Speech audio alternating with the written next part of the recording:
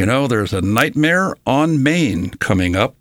Nightmare on Main, All Hallows Eve, Creeping Through Time. And one of my favorite creepy people joins me this morning. It's Beverly York to talk about this annual event called Nightmare on Main. I've been to these, and they're really, really well done. Bev, welcome, man. Good to see you today. And thank you. Tell the folks what Nightmare on Main is all about. Well, good morning, everybody. And Nightmare on Main is actually going to be Nightmare on Crescent Street this year. We took that name as our name when we started, and our logo, Nightmare on Main, but we haven't always been on Main Street. Nightmare on Main, and this year the theme is All Hallows Eve, Creeping Through Time, is a haunted tour, and it's not really gory or horror. We don't do that. We do creepy and mysterious. And we base our themes loosely on history, so we're doing historical events. And this year we're doing sort of the history of Halloween. How did it get to be?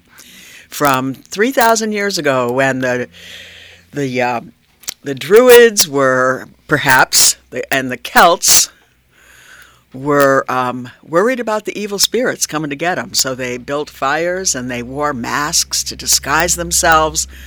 And they sacrificed people, and they did everything they could to appease the spirits that were going to come and get them. And then through the years, how do we celebrate from then? And the carved gourds, which were also supposed to be masks of some sort, through to today, the ways that we celebrate today. So that's our theme, and we're actually the biggest Halloween event in the area. We're going to have 6 nights, all Fridays and Saturdays, October 6, 7, 13, 14, 20, 21. And so, yeah, we're doing it. Our venue is new. We are going to be at the Eastern Connecticut Veterans Community Center on Crescent Street. The event will be somewhat inside, some inside and some outside. So it's rain or shine. And boy, do I feel sad about all the things that have been rained out. Some of our events were rained out this year. A lot of rain. Bev, how many people are involved in this production? This year, about 35 people are in it. Yeah. Who are these people? Are they ghosts and goblins and ghouls? They are people who are crazy about Halloween. And we have a few people who have done some professional acting, but most of ours are amateurs and community people who just love Halloween and love to be in part of a show like this. And so we write our own scripts, we make our own sets, our own props. That's usually pretty spectacular. What we try to do is with the sets, and the people learn the scripts, and we rehearse. It's sometimes not enough, but we get there. And so it's a real community event. It's volunteers putting this on to raise money for a good cause. Is this interactive? Like, can you actually speak to the ghosts and ghouls and goblins? There are some opportunities for interactive, absolutely. I will tell you, it probably is not a good idea to eat any of the candy from the candy lady. Those look pretty gross, but yeah, a lot of it is interactive. Is there going to be a lid on this plate or whatever to make sure that people don't eat the candy? Well, the things it's creepy crawly a little bit. So, what would you say would be the minimum age that a youngster should be to attend this? Is it a case where you could be too young to attend something which might spook them? We say that this is not for little children. This is for maybe 10 and up, and teenagers and adults of all ages. But it's not a show for little children, and it's mystery. There's nothing. I mean, there are a few kids that come, but that's not recommended. It's not a kids show. It's not that kind of a Halloween event. Well, all right, equal time for the other end of the age spectrum.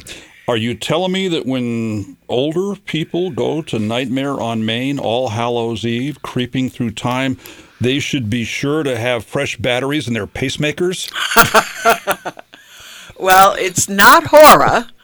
And in the 10 years we've been doing this around town, I don't think we've had anybody that that had. Actually, I think one person did leave one time, but basically, it's not horror. So we shouldn't have any problems with the pacemakers. How far away do you find people come to this event? I'm guessing this isn't just a Greater Windham clientele. You're right. So we're one of the major events in Northeast Connecticut for Halloween. But people do come from all over. We are listed on the ConnecticutHauntedHouses.com Halloween site. So people come from all over the state. Which is one of the reasons why we start early in October. There are people who go to Halloween events every weekend. And there are some really big ones in the Hartford and New Haven area, but we're the biggest thing in this region. And we have a lot of people who come every year. That's why we've added an extra show, because last year we pretty much sold out, and we had to turn people away for the first time. So we have 6 nights, and we would really love it if people would go to spooktober.org and purchase their tickets online. And this is, it's better for the visitor because they won't have to wait around in line until there's a available show. It's also, we're parking in a neighborhood, so we have sort of limited parking, and it would just be easier all around if people had a specific ticket for a specific night and time. Then they're guaranteed to get there, to get in, and we won't have a lot of people waiting in lines. Years ago, we had complaints. I have to wait an hour and a half to get in. Well, not anymore. You can get your tickets online. Spooktober.org brings you to the America Museum site, and there's a click on events, and there you can buy your tickets for the different nights.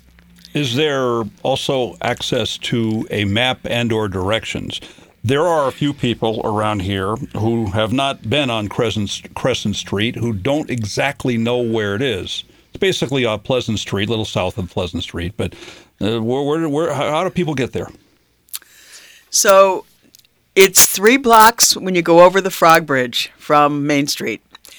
You go over the Frog Bridge and you take a left, and then it's your third right, and then it's your first right. There is on Pleasant Street, or as it turns into Windham Road there somewhere, there's a ball field, a very active ball field, and that you turn right by the ball field. This was the Oak School. It was built by the American Thread Company in the 1890s. It was a school till the 1960s. My dad went there. A lot of people in the neighborhood actually went there. And then it was the Windham Senior Center for many years, the McSweeney Regional Senior Center.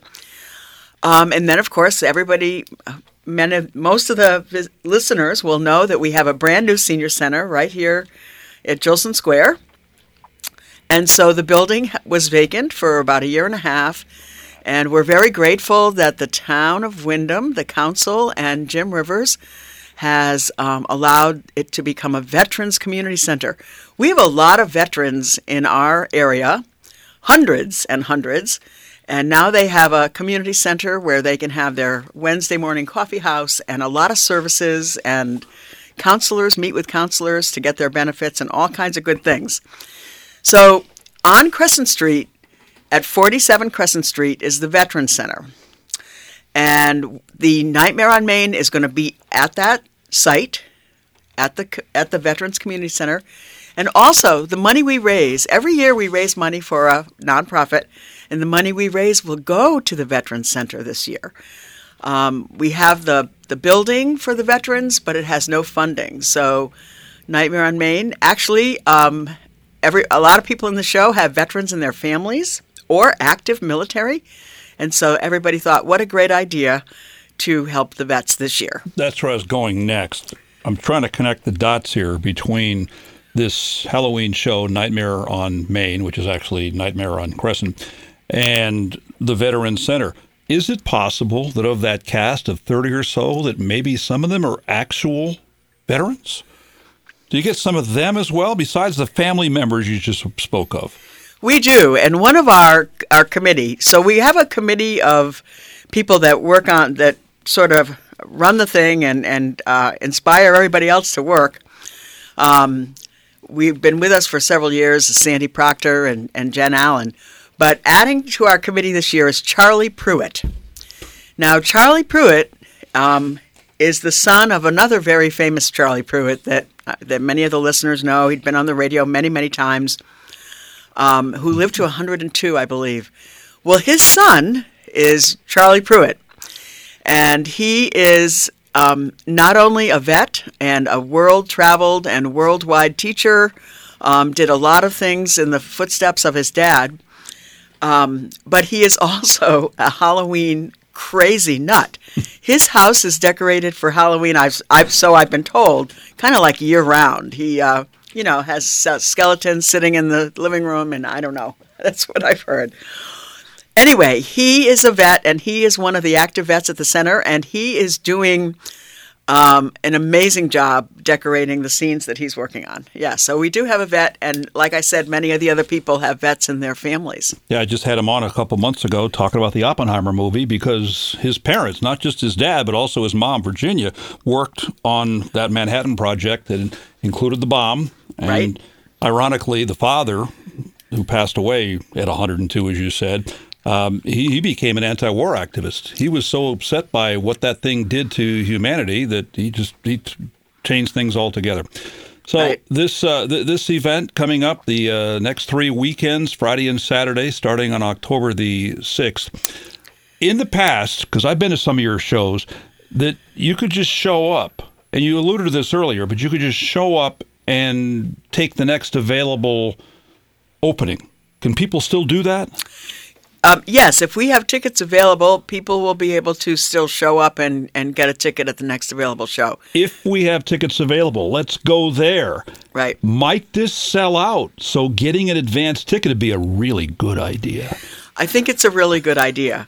And I think it's because we don't want people to be inconvenienced by waiting. We don't want there to be way too many cars parking in the neighborhood. So if possible, to get an advance ticket would be great. But we do expect that we will have a few people show up at the door, yes. And when people do show up, either with reservation or at the door, sometimes do they come dressed for the occasion? We actually have had people come in costume, sometimes even for the theme. But, yeah, we welcome that. Will you be selling those T-shirts, Bev? Tell the people what you're wearing right now. So I have on a Nightmare on Main T-shirt, and it has our logo, which is a circle with a candle that has just been snuffed out. It's got the wax dripping down. And the wax is dripping down. That's tremendous. And so that's our logo. That's terrific. It's a great event. And what I like what you said in the first couple of minutes here is that, yeah, it's fun, it's spooky and all that. But there's also a little bit of local, historical, and maybe just general historical value in it as well. So it's like going to history class. Right. So if you come to this show, you will learn about the traditions of Halloween and how they started and how old they are or how creepy they are or how superstitious they were. And so there is a lot of history. And sometimes we have done actual local history in some of our different themes. When we did Ghost, we did do Elizabeth Shaw, the people who played in that scene. She's the ghost that haunts Wyndham Center Inn. The people who played... I passed by her this morning. Wasn't she wandering up by Wyndham High School? She haunts Wyndham Center. I thought she walked up there, too. I think she's out of high school by now. But we had the people in her scene were actually the people who live in that house, in the house where she was raised. And wasn't she hanged? What happened to her? She was hanged. She was hanged on Gallows Hill and convicted of killing her baby. Yeah. While I have you here, you gave me a flyer here. Historic Murals of Wyndham. What's that about? So we the Wyndham Arts. So I wear a couple different hats. I'm with Wyndham Arts. I'm with the American Museum, and I volunteer at the Vet Center. So Wyndham Arts has a grant for these. There are murals on Main Street. They've been here for a few years. Ben Keller painted them, and they are the ones that are the old postcards. And we just got another grant from the Connecticut Humanities to take these, the interpretation of these murals to the next level. So you walk by, the one on Cupcake for Later is the famous white train. The ghost train. The ghost train, that's right. That's right. But people don't know that. So now there is a QR code. You can put your phone up there and you can hear the history. You can hear the song, Ghost Train, written by that famous Duke York. Yeah. Was that Electric Trains? Who performs that? They used to perform that. That's right, exactly. And so you can see it on QR, or we will have around town in the library, in the town hall, these printed brochures of the interpretation of all of the 6 murals. So people will get the history of the mills, the history of Main Street. There's one of the footbridge. There's one of Park Springs. And the interpretation was done by Mike Mahoney. He did a great job. They have music. They're wonderful. You can also go online, and you can hear the interpretation online without even taking a stroll. But we certainly encourage people to stroll down Main Street and enjoy the murals. There are lots of murals done by lots of different people. Bev York, who wears lots of hats and also has a great T-shirt on this morning for Nightmare on Main, All Hallows Eve, creeping through time. It's not this weekend, but it starts next Friday, the 6th, and it's Friday, Saturday, the 6th and 7th, 13th and 14th, 20th and 21st, and it goes on at the Eastern Connecticut Veteran Community Center, 47 Crescent Street, Willimantic. Get your tickets online at spooktober.org. You can also call 742-6143. I've been to these. They're really well done. Highly recommended. Thumbs up for Nightmare on Main, Nightmare on Crescent. Bev, always a pleasure to see you. Thanks for coming in today. Thank you so much, Wayne. Bev York, our guest on 14 WILI Willimantic and 95.3 FM.